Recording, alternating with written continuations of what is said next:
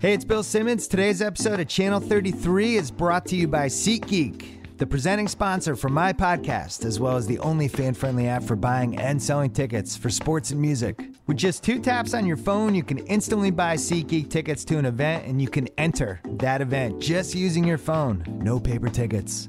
Drop your old ticket app. Use one that's built for 2016. Download the free SeatGeek app or go to SeatGeek.com.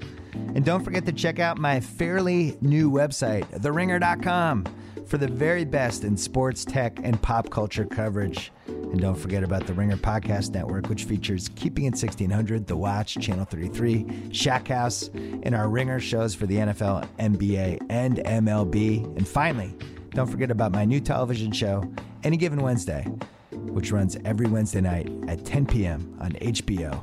And reruns on HBO Now, HBO Go, and HBO On Demand. And now, without further ado, here is the masked man, David Shoemaker.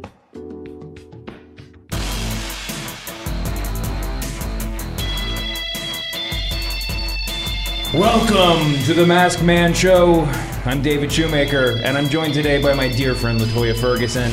Hi, David. How are you? LaToya, as always, rocking the hardcore WWE fan gear. She's wearing a Razor Ramon coat jacket as sold on WWE.com, I believe. Yes, sir. Very stylish. Got numerous compliments on the way in. That's how I roll. The guy at the commissary selling us coffee was really excited. Talked about it for a minute.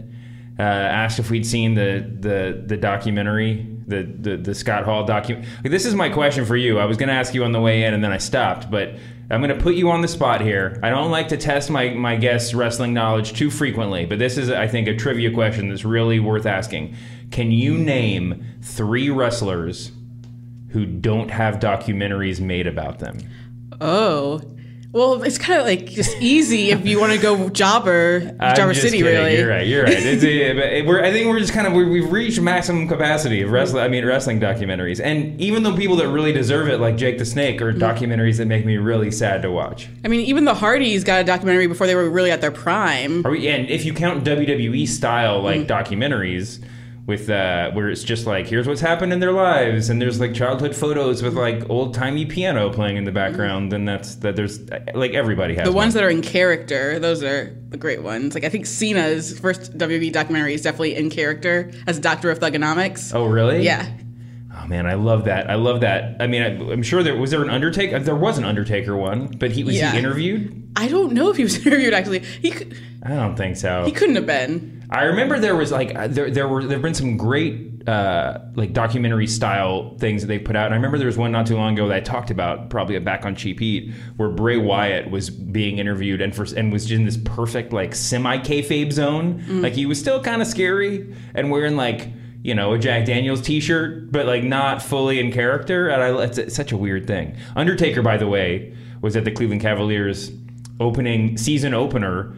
Not because he has a relationship with LeBron James or anybody else, but because LeBron wore that Undertaker shirt after the playoffs last year, and Undertaker came as a show of mutual respect. I mean, my favorite part of like seeing pictures for that is like usually my favorite part of a lot of Undertaker appearances is just bonus Michelle McCool. You have Undertaker and like all his gear, and just Michelle McCool just chilling by the side. She's really great. I also just love that there are sports writers referring to just Undertaker. Like there's no pretense of like, let me type his real name. I guess Twitter has really helped with kayfabe in that sense, right? Yeah. You don't want to put people's whole names if there's I think people in general don't want to like blow up Undertaker's spot. I think he's earned it. Yeah. I mean, it's basically like when a player, like when Kobe decided he was going to be the Black Mamba and everybody made fun of him, and then at some point everyone's just like, well, it's Kobe. We'll call him by this dumb nickname. But it's even more significant for The Undertaker because no one has earned just a screwball name more than him. Agreed. All right, I'm glad we're up to date on that. I don't know if there's any big wrestling news from the world of the squared circle. There is this ongoing kind of interesting story about Flow Slam, which is Flow Sports is opening up a indie wrestling vertical, which I guess is it on TV or just over the top internet? I think it's right now, just internet. I'm not sure if there's going to be an app. There has to be an app, I would assume, for like the on-demand situation. Yeah, WWE is kind of incidentally an investor. Yeah, they've invested, but they're not. They don't have any control. They didn't know they were an investor in Flow Sports, I guess, and they didn't know that they were going to go into wrestling. And Meltzer's reporting that they're very unhappy. Shout out to Dave Meltzer, by the way. He had some family stuff this week. But yeah, I mean, it's just a really weird. I mean, it's really interesting. Apparently, PWG has declined. We know you and I have been to a PWG show together, and I'm sure we're both familiar with the goings on of PWG. They're not very interested in like expanding the business model, and they're fine doing what they're doing. They're doing great. My biggest problem with it now is that whenever I say those 3 letters on my podcast, people tweet me to tell me that they don't want to hear about this indie promotion. So you're saying we should have like a very lengthy discussion about PWG, because I'm ready. Well, we will. We're going to get into this really quickly. There's actually a little PWG sidebar that's about to come up. But before we get there, is there? I mean, I'm interested. I would be interested. I would listen. This is my job. Part of my job. It's a small part. These days, but soon maybe a bigger part. But like I'm going to pay. If I will pay a reasonable amount of money to get Flow Slam. I mean, this sounds like a really cool thing. Yeah, it's always good to have more access. There's so many small little indies that people don't know about or would be interested in, and anything to give more exposure, I always support, unless it means I can't get PWG tickets. Then. Well, yeah, I mean, it's a good. I mean, it's interesting. Another thing Meltzer said was that it's going to kind of change the game for guys like Kyle O'Reilly and Adam Cole, maybe the Bucks. That like it's like maybe this will provide a huge new revenue stream, so that like staying on the indies is a good option. I think those people in particular were weird ones to pick, because I think that they're the ones who are fine. Otherwise, they're fine now, and they all kind of still want to end up in WWE. I don't know about the Bucks; they seem like an odd, an interesting case. But like, Adam Cole, there've been rumors that he's headed there forever. Yeah. Kyle O'Reilly. I mean, I would if there was a season of NXT that was only Kyle O'Reilly wrestling jobbers, I would watch every episode. But anyway, but I do think the more interesting thing is if this is a viable revenue stream. It's more interesting from like a guy's leaving WWE perspective, right? Mm-hmm. I mean, not just Cody Rhodes who wants to go wrestle on the indies, but if you're, maybe this is the option that like a Kurt Angle when he went to TNA would have taken. You can just wrestle for bigger money on bigger indies that are going to be televised. You do it once or twice a month. But yeah, I mean, I don't know. It'll be interesting to see how this all plays out. I kind of think that it's going to be the WWE is upset that they don't have control over a wrestling thing they're investing in, but I bet there's some people there that aren't too disappointed that some of these indies are going to get exposure. And I support, lesser known indie guys, especially getting paid living wages, at least, like just from that kind of revenue from residuals, anything to help them, because you hear the horror stories and what most of the guys who are on the top now in WWE, what they went through, just like getting paid in a hot dog, basically. I mean, listen, we suspend disbelief to the point that we don't think about that stuff that much, and it's not like we don't talk about it. Everybody, we talk about it. At the quieter, sadder moments of our existence or whatever. But but when you go see, if you go see an indie show or any wrestling show, but I'm thinking specifically about smaller venues. You sit close to the ring. I mean, people joke about wrestling rings being trampolines. Even if they were trampolines, you're watching dudes and ladies just beat the crap out of themselves. And part of the tortured logic that's built into it, at least for me, is that with WWE they wrestle, they have these big schedules, but this is their job. They spend much of the time that they're not doing this like actively rehabbing from the injuries they have and sitting in ice baths and doing whatever. Indie guys, some indie performers are destroying themselves to get attention and then going back to like Kinko's copies to go to work a 12-hour shift or something. It's not. It's them getting paid is better. Speaking though of indie wrestlers, there is the WWE. This is my favorite time of year, really. Not time of year, but just my favorite. Whenever WWE.com puts out the article that's like "Welcome a WWE Performance Center welcomes new recruits," I just get so excited for some reason. I don't know why. It feels like like, I don't know, like they're casting the new X-Men movie and it's everybody that I wanted, or some bad ones or something. Especially like, the past few years, it's like, yay, it's people I've been seeing for ages finally getting to show on a bigger stage what they can do, you know? Yeah, I mean, and just to bring this quickly back around to PWG, but it's not specific to them. I've talked about it before, but one of the members of this class is Tommy End, real name Tom Budgeon of Amsterdam, according to WWE.com. I love him. Like, I just think he's so great. I've said it before on this show, but if you want to just do a YouTube dive on somebody, just go watch him, Tommy. And you know, you can also see a really incredible evolution both of a wrestler and of a tattoo-having person. The tattoos spread as the videos go on. I love a good tattoo evolution. That's always fun. But yeah, I mean, he's just really talented, and it's like he looks a little bit shorter in this photo than I was expecting, but he's got all the talent in the world. And it would be hard, you know. A lot of things could go wrong in anybody's career, but I think he's going to be champion. I mean, honestly, just watch a couple of his later indie matches, and it's just, he's got all the star power in the world. He's one of those guys who like hooked me right away because he just has quote unquote it. You know? Yeah, he's got the look, but he's got it separately from the look, right? The look, but like, so you see him and you're like, oh, this is gonna, like, maybe you're into the look, maybe you're not, but he gets your attention. But he's got something beyond that. And Roderick Strong, you smiled. The smile ear to ear.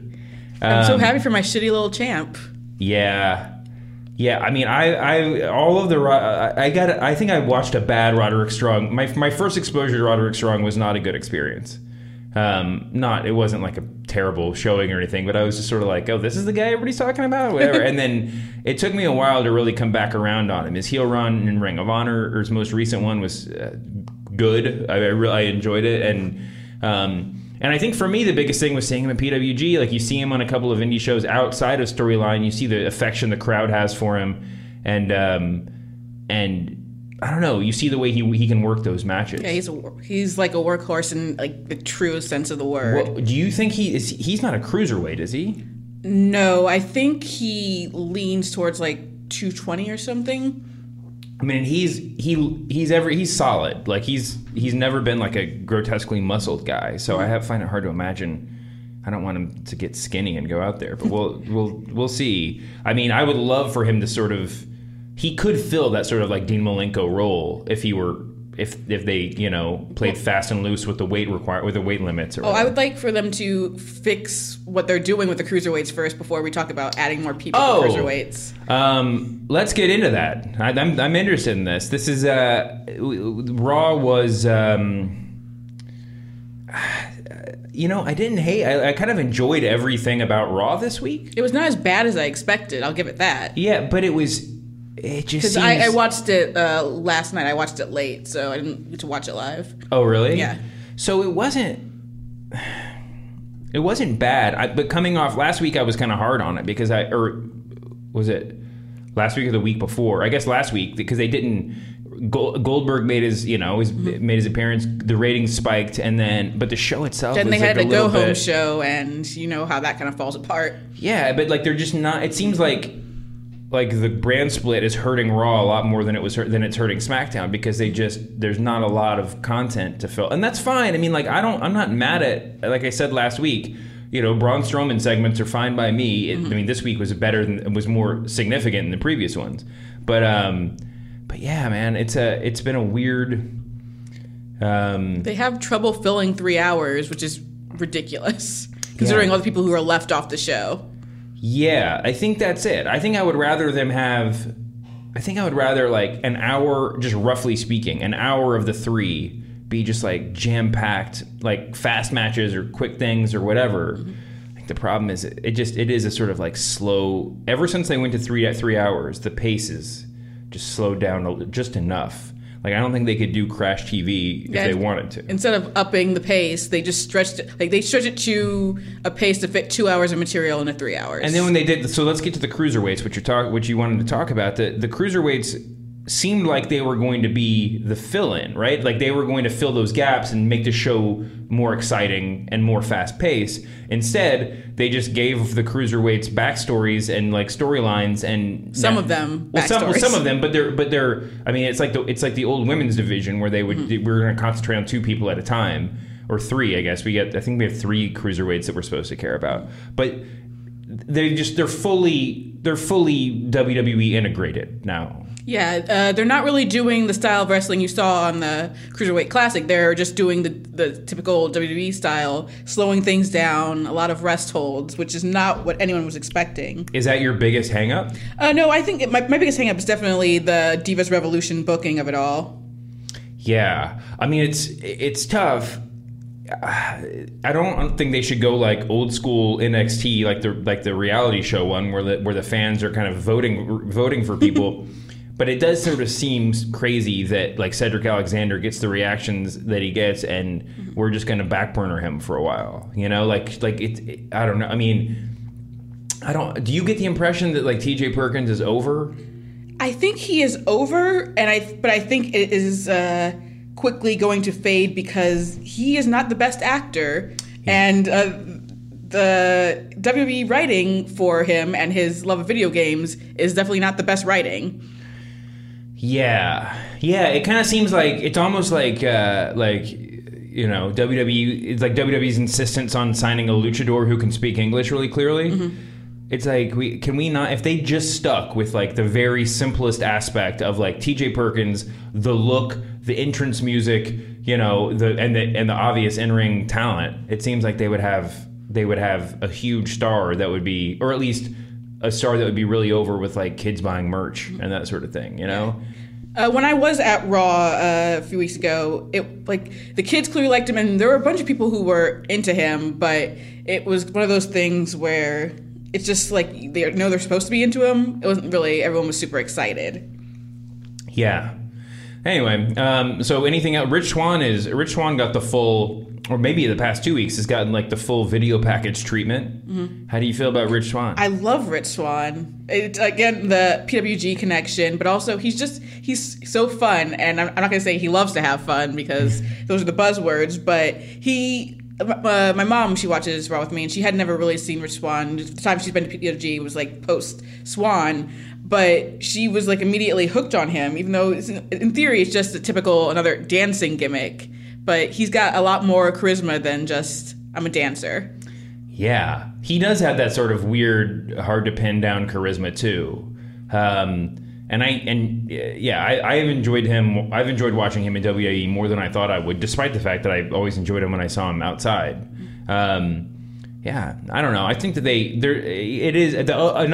another way to parallel it to women's wrestling is anytime there's been sort of a step forward in the women's division over the past couple of years, WWE has always had to sort of like figure out what they were doing. Like you make the pronouncement, you change the belt, you call everybody up from NXT and say it's the Divas Revolution. It takes about 6 months for that vibe to actually trickle down through the writing staff and the management and everybody else, and to figure out how to book it. I mean, it's not everything is just abiding by the same pro wrestling booking playbook, and that's a good thing, right? That's a good thing, but at the same time, I think for the women, everyone kind of realized, well, I guess outside of WWE, that the best way to book them was not to be like, hey, look, it's a Divas Revolution, look how we're revolutionizing things, and hey, that actually worked when they stopped doing that.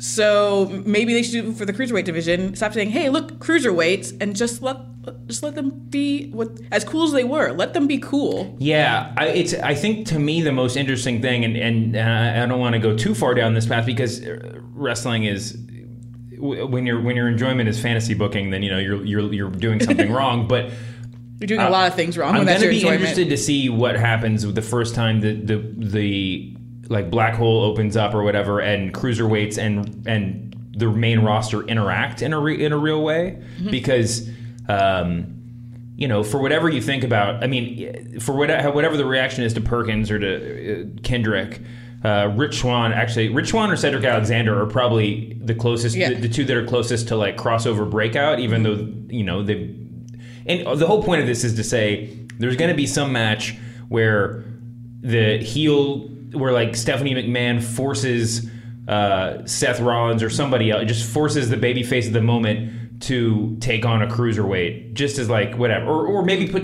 better yet, Stephanie McMahon books a cruiserweight against Kevin Owens to protect Kevin Owens, even though he has to defend the title, and then the crowd's going to go absolutely apeshit for whatever cruiserweight is in there with Owens. You know what I mean? Like, when the worlds collide, that's going to be the moment for the cruiserweights. The question then is like, how separate can you keep them? But well, yeah, I actually have a couple things. Go back to Rich Swann real quick. When I was at Raw a few weeks ago, I was actually very, very worried. And that's when I had tweeted about how they need to stop the Divas Revolution booking, because Rich Swann came out and it was literally like me and my brother were the only two people who were hyped as hell for Rich Swann. And I'm like, what's happening here? Like, we were trying to get some chance going and it was so dire. Oh my gosh! I'm glad that it has changed. The misery of the diehard wrestling fan that like we were trying to get some Rich Swann chance going and nobody was buying in. That's a moment. These people did not love to have fun. Which, what are you doing? It's really crazy. I think the problem is a lot of people don't like to have fun when they're told now's the time to have fun. Little kids maybe, but anyway, little kids should love Rich Swann. I'm just saying, but. I was going to say, as much as I'm actually enjoying Braun Strowman versus Sami Zayn now, how amazing would it be if it were like a cruiserweight guy who got put into the program with Braun? Because you can do actual storylines, and right now they're just doing the one storyline about how Brian Kendrick used to drive TJ Perkins to wrestling. That's it. That's the storyline. Well, I always I think the one thing we've learned in WWE history is that anytime they can make a storyline that involves a car ride, then it's gold, right? There was The Rock getting run over. Stone Cold getting run over. There was Vince McMahon's limousine blowing up. Stephanie being kidnapped by Undertaker. Yeah, exactly. The one thing that's a tried and true storyline is to make sure we're as far away from the wrestling ring as possible, and in a moving vehicle, the Giants monster truck. Do you remember that back in WCW? Yeah. Sheamus steals Del Rio's car and takes a dump in it. Somehow this is like the worst. It's like the most lo-fi version of a car gimmick. I think the only car gimmick I've ever really liked was like Jerry the King Lawler getting slammed through a windshield back in Memphis, or wasn't there a Dusty Rhodes and Four Horsemen car situation one of the times they broke his leg or something? That stuff is cool. That's just like we're trying to hurt you really badly. One of the worst, it wasn't even really a car gimmick, but like it had one of the worst moments is John Cena spray painting JBL as poopy on his limo. Right. That's what happens when you bring cars into wrestling. Spray paint, on the other hand, I'm all in on. I love a good spray painting. What did Kofi do didn't Kofi do something to Orton's car? He just painted all over it pretty much. Well, we saw some spray paint on SmackDown. There's not really much to talk about SmackDown except Becky Lynch is back and healthy. SmackDown just keep doing you. SmackDown has at least 3 women's stories going on. Yes. One of them is, a promotional tool for Total Bellas, but that's fine. Like the Bella stuff last night was weirdly compelling. I was watching it with an 8-year-old boy who, this is not a gag. Who are you hanging out with? This is my girlfriend as a kid. So there's an 8-year-old boy. He's never watched wrestling. Prime time.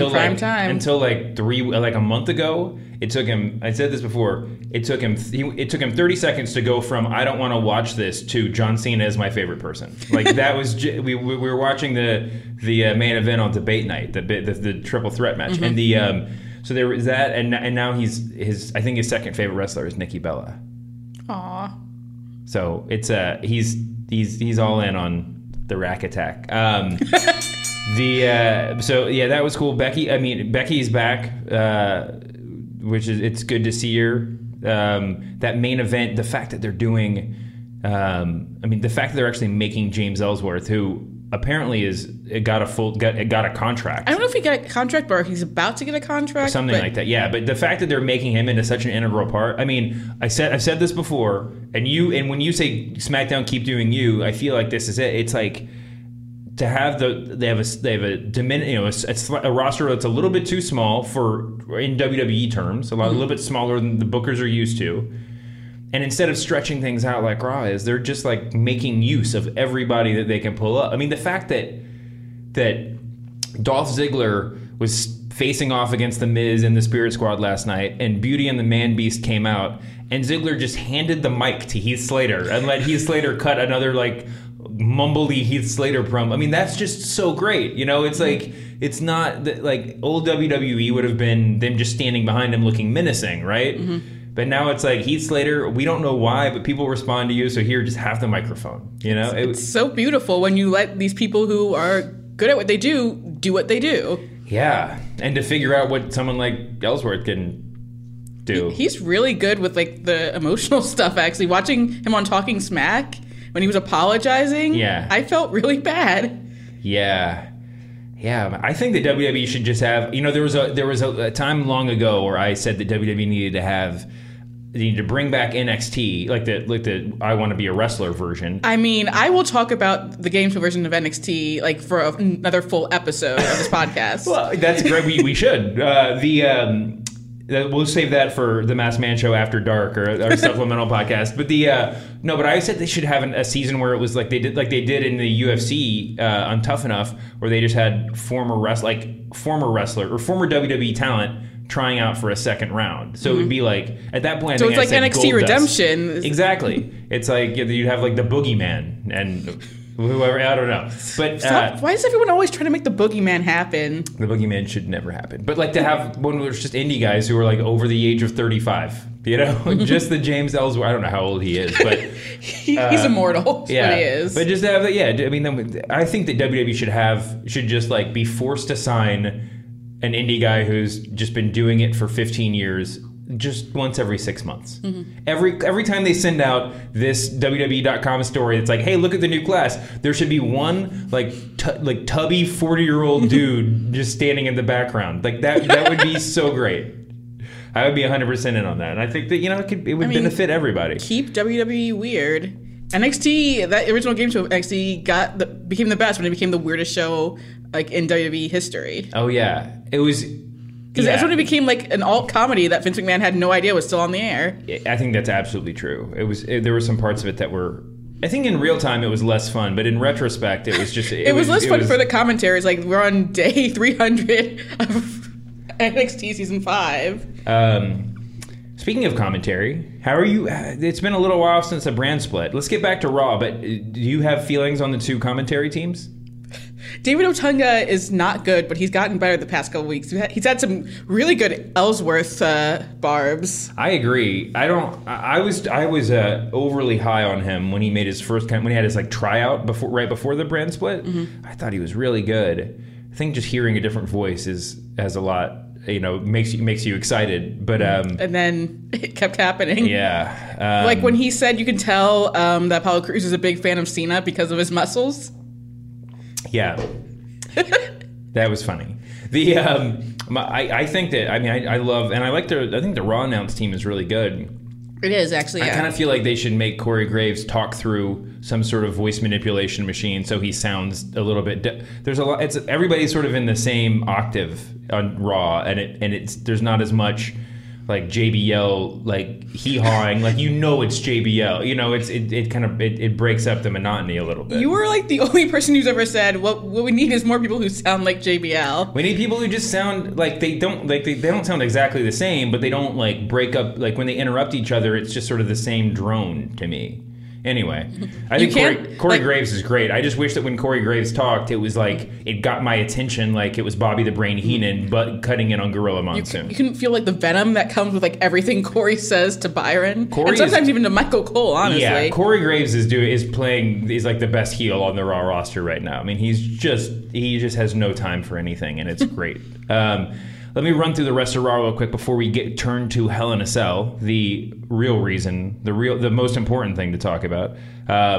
Enzo beat Carl Anderson. I think that feud is continuing apace. It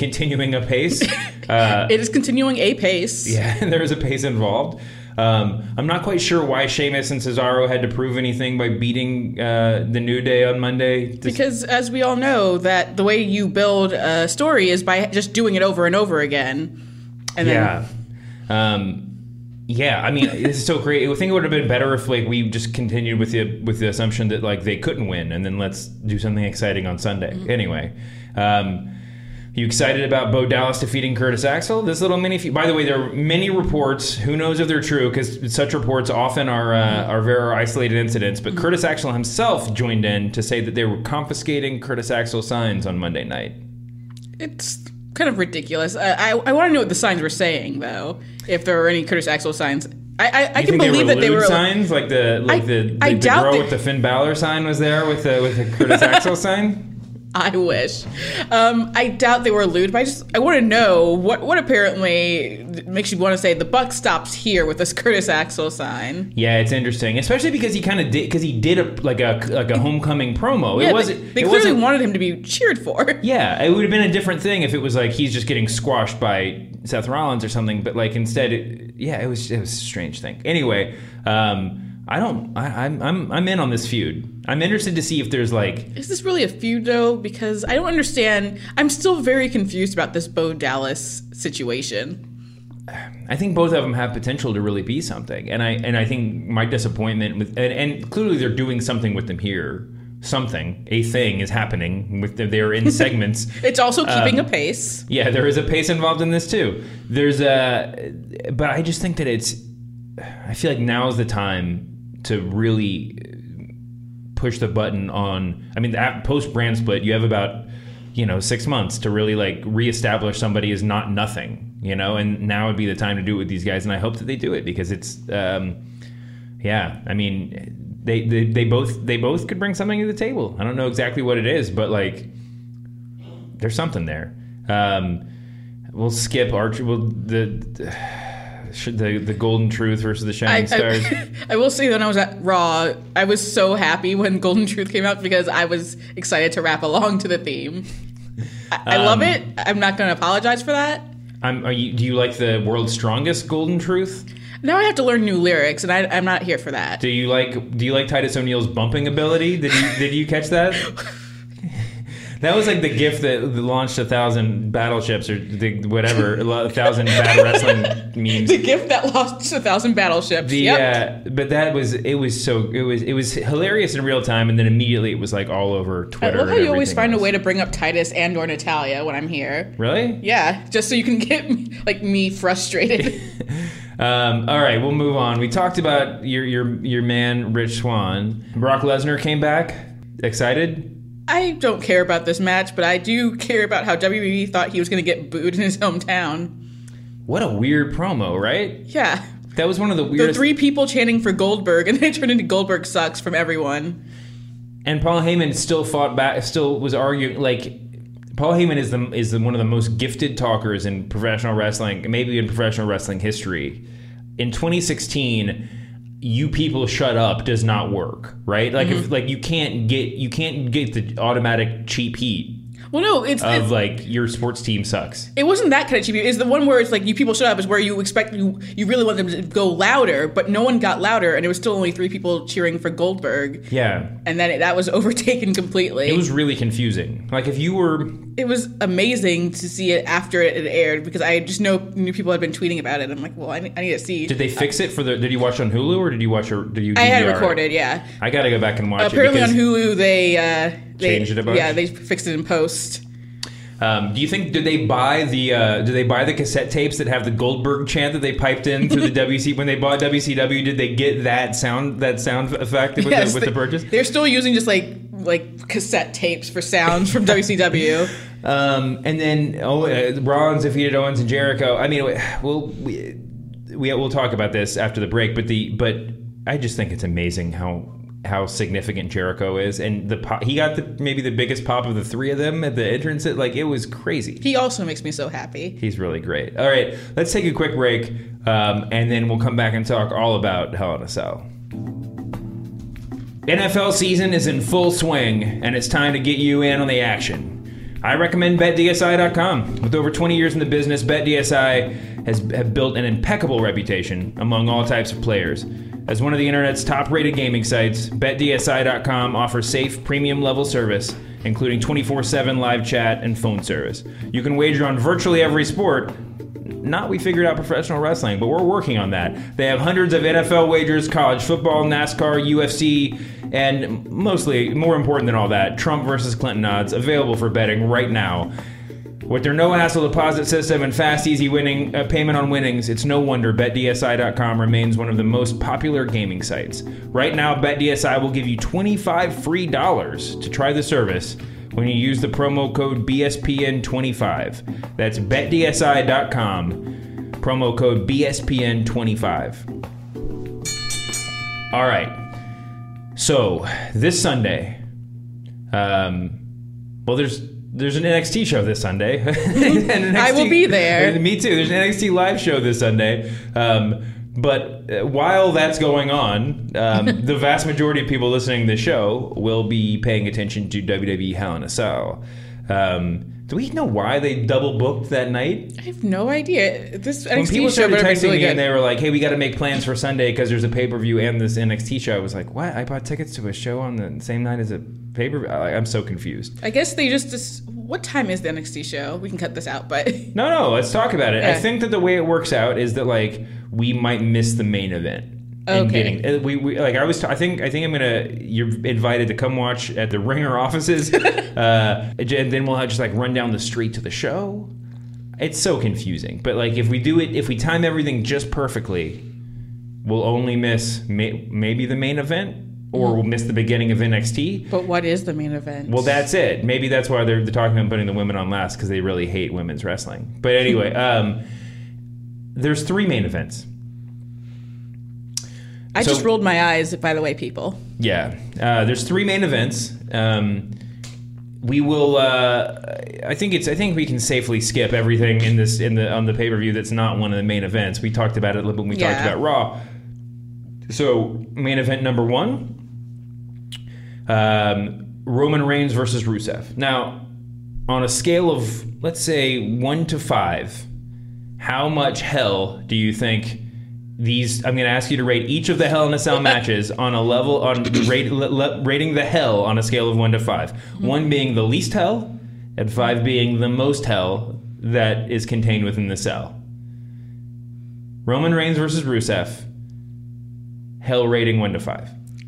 I'll give it a 3, just to put it right in the middle, and not include the factors of the hell I'm put through when I'm supposed to be cheering for Roman Reigns, despite how terrible of a character he is in this feud. And, I mean, by terrible, do you mean poorly acted, or that he's being booked as an old-fashioned heel and WWE doesn't seem to be aware of it?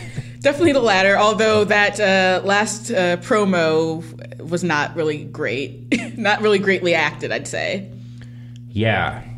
And Rusev's, was it last week that Rusev had the big promo package, or was it this? My brain is so fried. Let's see. The last week was the one where he showed his family. Yeah, which was like, that was the promo package where Nikita Koloff turned babyface. Like, that was, like, it was incredible. I feel like, is there something wrong with me, or am I just not enough of a sociopath to hate Rusev? The biggest heelish thing he's done in the past month is to shave off his mustache. Like it's very strange. I'm gonna give that a 2 in hell level. I feel like they'll deliver in the match. So I think that they'll deliver. I think that they'll deliver. I just think that I've been saying this for a month now. I'm a broken record, but I feel like they're going to be restricted by the way they book each of these 3 matches is going to be restricted by the way they book the other 2 matches, right? Like you can't have any duplication of any spot at any point in the match. So it's just going to be a little bit. It's just not going to be everything that it could be, and I feel like it's going to come through. Especially when you can have, like WrestleMania, you have 1 Hell in a Cell match, and that restricts Brock Lesnar versus Dean Ambrose. So Exactly. you have 1 Hell in a Cell match, and there are 2 others. That's just asking for trouble. Yeah. I mean, I think these 2 they have increasingly good chemistry in the ring, and I sort of feel like of all of the Hell in a Cell matches, of all 3 of these main events, Rusev and Reigns have a sort of style and chemistry that feels like it's going to work really well in the cell. I think the other 2 are going to be better matches, but I feel like I'm interested to see how they work in the cell. Mm-hmm. I don't know. Maybe I'm crazy. Will it be better than Roman versus Bray last year, where we met? I was a huge fan of every time Roman Reigns and Bray got in the ring together. Like I was talking about them at the time to the laughter of the Twitter peanut gallery, but I was saying like we could be watching this generation's Rock Triple H feud right here, because they were both kind of making each other better, and that one match they had on Raw was just like off the charts good. I mean, I thought they had good chemistry. I think that I don't think this is at that level, and it doesn't help that they're booking it as like it's like half comedy, and both of these wrestlers should be just brawling. If only there were no storyline, so I wouldn't feel like a crazy person watching the entire thing. Yeah. No, I agree, and I think so that's what I think. Brawling is what is the bread and butter of this feud, and I think we're going to see a lot of it on Sunday. Who do you think is going to win? Roman. It does feel like where you put Roman over, but I just feel like I think I'm with you on Roman. If I was going to take the long odds and make a bet, I mean, I just want Rusev to be U.S. champion forever, but I know that can't happen. So yeah, I want him to get the title back and never lose it ever. Yeah. I mean, I know that these Hell in a Cell matches are supposed to be like the end of a feud, but it's hard to imagine that this is going to be the end. Maybe this is the end of this feud. I don't know. I want it to be the end of this feud. Kevin Owens versus Seth Rollins for the WWE Universal Championship inside Hell in a Cell. On a scale of 1 to 5, how much hell is in this cell? Based on the story that they're doing, a 2. Based on if the two of them were allowed to do basically the chains were taken off of them, I'd say a 4. I'm with you on that, and I actually think that my fears about the booking of this night, this might actually help Owens and Rollins, just in the sense that they can be like, oh hey, we know we have like 5 spots that's never happened in WWE before, so can we just do those so we don't overlap with anybody? Like maybe this will be one of those. I don't know. It'll be interesting. I feel like confident this is going to be a really good match, but I feel of all 3, this is the hardest one for me to imagine for some reason. Yeah, because in theory, they should have like an excellent match, and that should be the case with their entire feud, but that's not exactly what's happening right now. Yeah, no, I mean, that's a really good point. The feud such as it is has been a little bit lackluster, and part of that is that, I mean, tell me if you disagree, Rollins didn't really get over as a babyface that they wanted him to be. They did. I mean, I think the time we talked about it, I talked about it at the time, the timing of it was off, just the pacing of that whole thing, and he doesn't have to be a pure babyface. I mean, that's clear, but it almost seems like when he didn't start getting the massive crowd reactions that one would assume they wanted, they just sort of took him off TV. And it's weird because he might not have been getting the massive reactions, but he was still getting better, just pure face reactions than a Roman, basically. At least sure. People clearly want to cheer him, and as we know, they wanted to cheer him from the moment he came back, but they decided not to turn him. Yeah. But the thing is also, now they're doing it where they're making him the prototypical WWE babyface, which you might recognize from when Sheamus is babyface, where he's just like a petulant man-child. Yeah. And, sparkle crotch, it can be, hey, he's getting sparkle crotch over, so I'll give him that. That's at least. Great. But it's... Do you have a Seth freaking Rollins t-shirt? I do not yet. That seemed like a little bit of an early... They pulled the trigger a little bit early on Seth freaking Rollins. He hasn't even said it yet. I'm surprised they're not making him end. Well, that's just it. Is that he's not? He hasn't earned the character that they decided to book him into 3 months ago. And it's not a knock on him. It's just the storyline hasn't been told. He should have got Seth Rollins' face turn. If you're not going to do it at just the time when he came back, he's just got to earn it from having 3 months of 5-star matches, and then the crowd just can't stop but cheer him. But to do it in the sort of very traditional wrestling way, oh, my evil boss turned on me. I don't know. My boss is a bitch. Get a load of her, huh? Yeah. That's literally it. Yeah, exactly. But anyway, I think this match, I mean, I have all the confidence in the world this is going to be a really cool match. And I think that from what we're talking about, the interesting thing is this, this is their chance sort of for a reboot, for not that they need a full reboot, but I think that Owens and Rollins could both stand to be, 20% more lauded by the fans, more over, I guess. I mean, Owens has been flawless in a lot of ways, but I will say the end of Raw this week was really good, I think, for for both of them and Yeah. for the story with them just deciding to beat the shit out of each other. Yeah, absolutely true. And I think Owens being like a legitimate jerk, asshole heel who just keeps trying to kill him as opposed to just joking. I mean, I love a good Kevin Owens joke, Yeah. but he can get tough. He can, and he's doing a really good job of balancing between the sort of comedy shtick with Jericho and just being a real badass too. So, but I think that Sunday is, with as much comedy as they've been doing and as much storyline, I say deliberately slowly, that they've kind of built into this feud. Sunday's a really big moment for balancing out these are two of the best performers in the wrestling world side of the spectrum. Mm-hmm. Anyway, who do you think is going to win? Let's say Owens and move Seth along and let Owens actually be a little competent champ for a bit. You think we're going to see a Triple H appearance? Is this the moment, or are we saving that for down the road? I would think so, but it depends on the shifting of the schedule for the main event. So yeah, it's a good point. It's a good point. Maybe that's why when they announced Sasha and Charlotte for the main event spot, they took it back because they were like, "Oh wait, we can't do that." Well, it wasn't they who did it. It was Mick Foley who said it, and I feel like Mick Foley misspoke. And by I feel like I'm 100% sure. Do you think that he just got an email? I mean, I'm just, first of all, he saw I'm the kayfabing poster this and saying that there was a Slack group for the WWE Raw management crew. There's no way there's a Slack group for them. They are so disorganized. Wouldn't that be great though if it was just Stephanie and Mick and and a couple of assistants, and they were just hey, what do you think about booking Raw this week? And then Stephanie intervened every time and was just we'll make that decision during the show. Well, I know that Daniel Bryan and Shane McMahon definitely don't have it because on Talking Smack, Daniel's usually I haven't talked to Shane yet about this. Yeah. The Spirit Squad thing is that was Shane's decision. I don't know why. It's a great gimmick. Just blame everything on Shane. But I don't even remember what I was saying. Oh, do you think that Mick Foley just got the email or the Slack that was by the way, we have three, this is gonna, the women's match is the main event 2 or whatever, and he was just it's the main event. No, I think he just saw the poster, which is just, and then he said, because they weren't talking 3 main events until he said it's the main event. Yeah.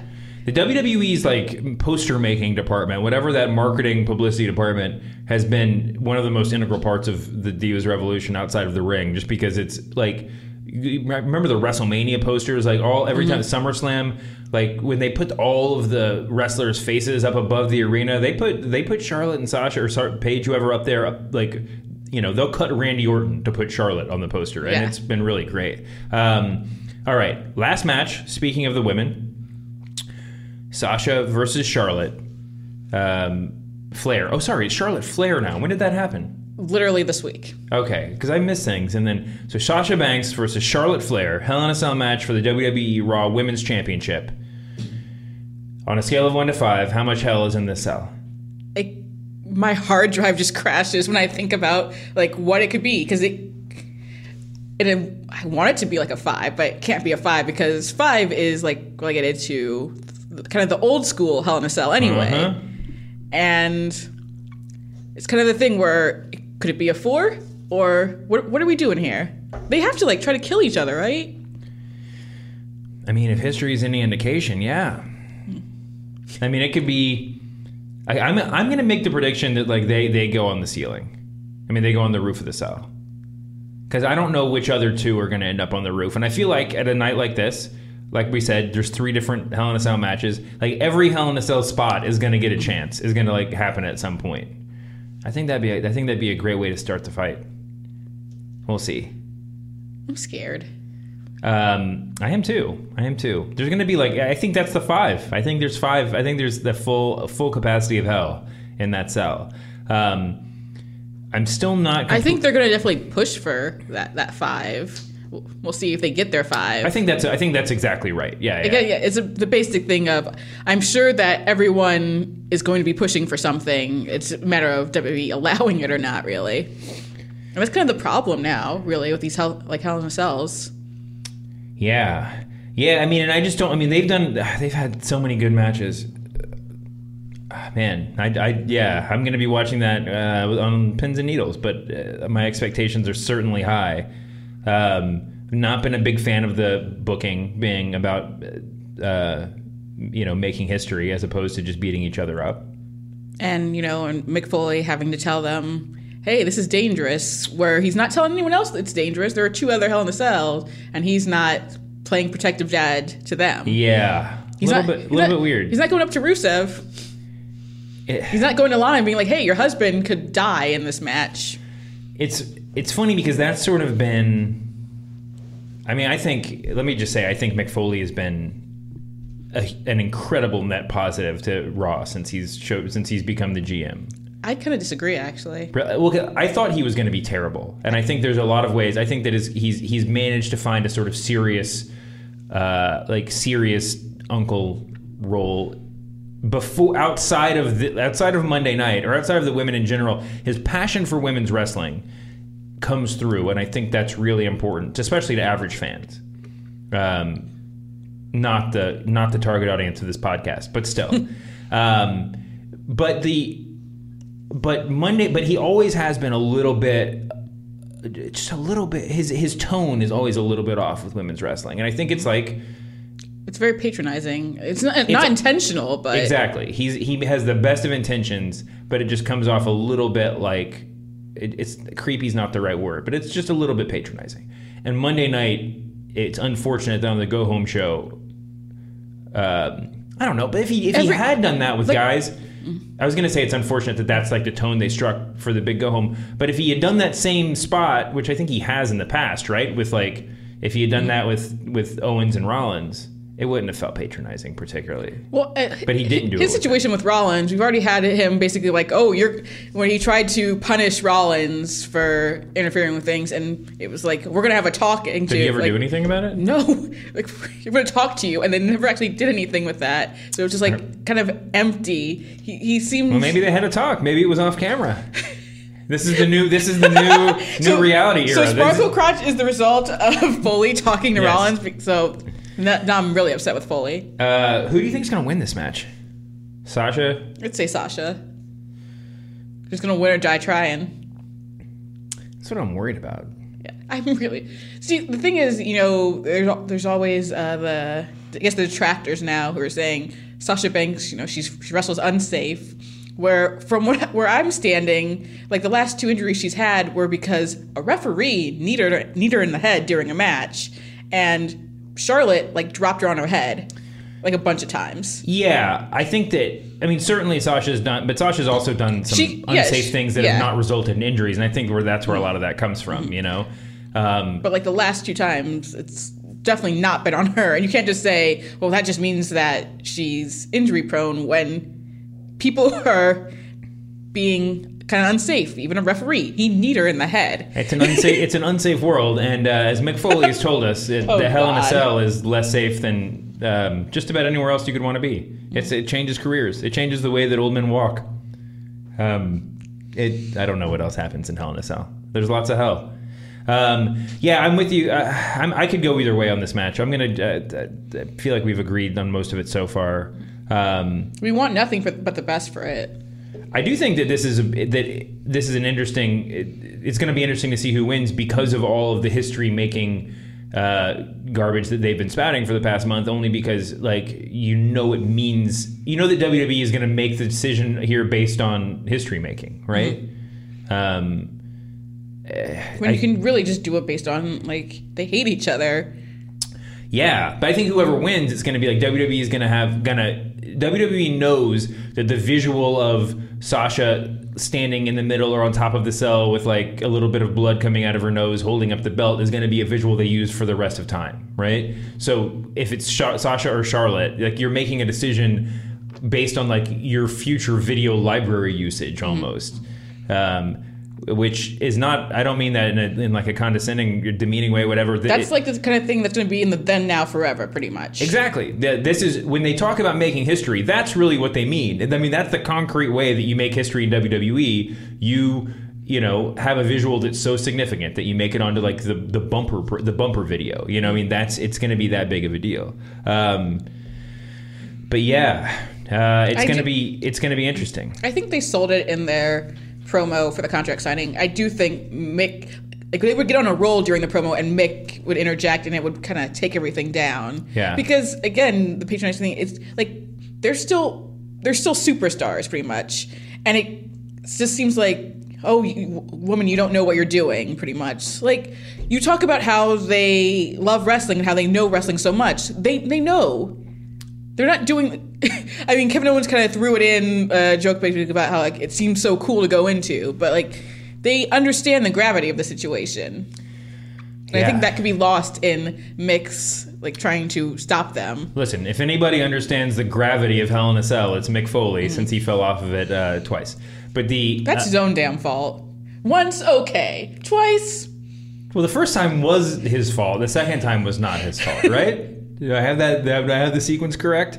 If you get on top of the cell more than once, the second time's your fault. Yeah, that's definitely true. There's I guess Spoken whatever. like two people who would never be on top of Hell in a Cell. Dude, I got into the WWE ring at Access one time. I think I've been in it more than once since then. But the first time I went in, it's the scariest thing in the world. Like the ropes feel like they're just gonna cut your arm off. Like everything about it is just intense. I can't even imagine a Hell in a Cell. You're like, I already give up. I hit a rope, you tap out immediately. Yeah. Oh no. It would not take long. I used to have the nightmares when I was a kid about being in wrestling matches. It always sounded cool. It was a fun dream on the way to the ring, and then I would get inside the steel cage, and I would be like, "Oh, I don't know how to wrestle." And why are you not knowing how to wrestle in your dream? That's a really great question. I guess my insecurities are not constrained by space and time. Anyway, there will be no insecurities on Sunday night. Hell in a Cell is going to be a lot of fun. And then NXT, which will probably, for those of us who live in LA and who's, somehow got tickets, it's going to be a good time. Who do you think we're going to see? In LA? Yeah. Like at the thing? Rick Rubin? I mean, what do you... No, I'm saying, like, who do you think's going to be on the card? We don't know the card for NXT. Didn't they? I think they're doing part of the tag team tournament there. The Dusty are? Rhodes Classic. Yeah, they've announced... I think someone said they announced that. So that'll be fun. But it depends on the tag team. Yeah, I guess that's true. Anyway, one way or another, I'm going to have a wrestling-filled Sunday. So will you. And those listening to this, enjoy Hell in a Cell. In case you didn't know it, Sasha Banks' favorite wrestler is Eddie Guerrero. I feel like I heard something about that. I just think it's worth throwing in. TJ Perkins likes video games. I don't know if you knew that. Oh, that's good. That's good. That makes me like him more. Mm-hmm. Do you have any plugs? Let's see. You guys can follow me on Twitter at LaFergs. Just watch all of Black Mirror season 3, specifically San Junipero. Just watch that over and over and over again. We have a great San Junipero piece on The Ringer. It's either up, probably when you're listening to this, it'll be up regardless. I guess that's it. Enjoy Hell in a Cell. I hope that your cell is full of hell, humanoids. I hope that your cell is full of hell.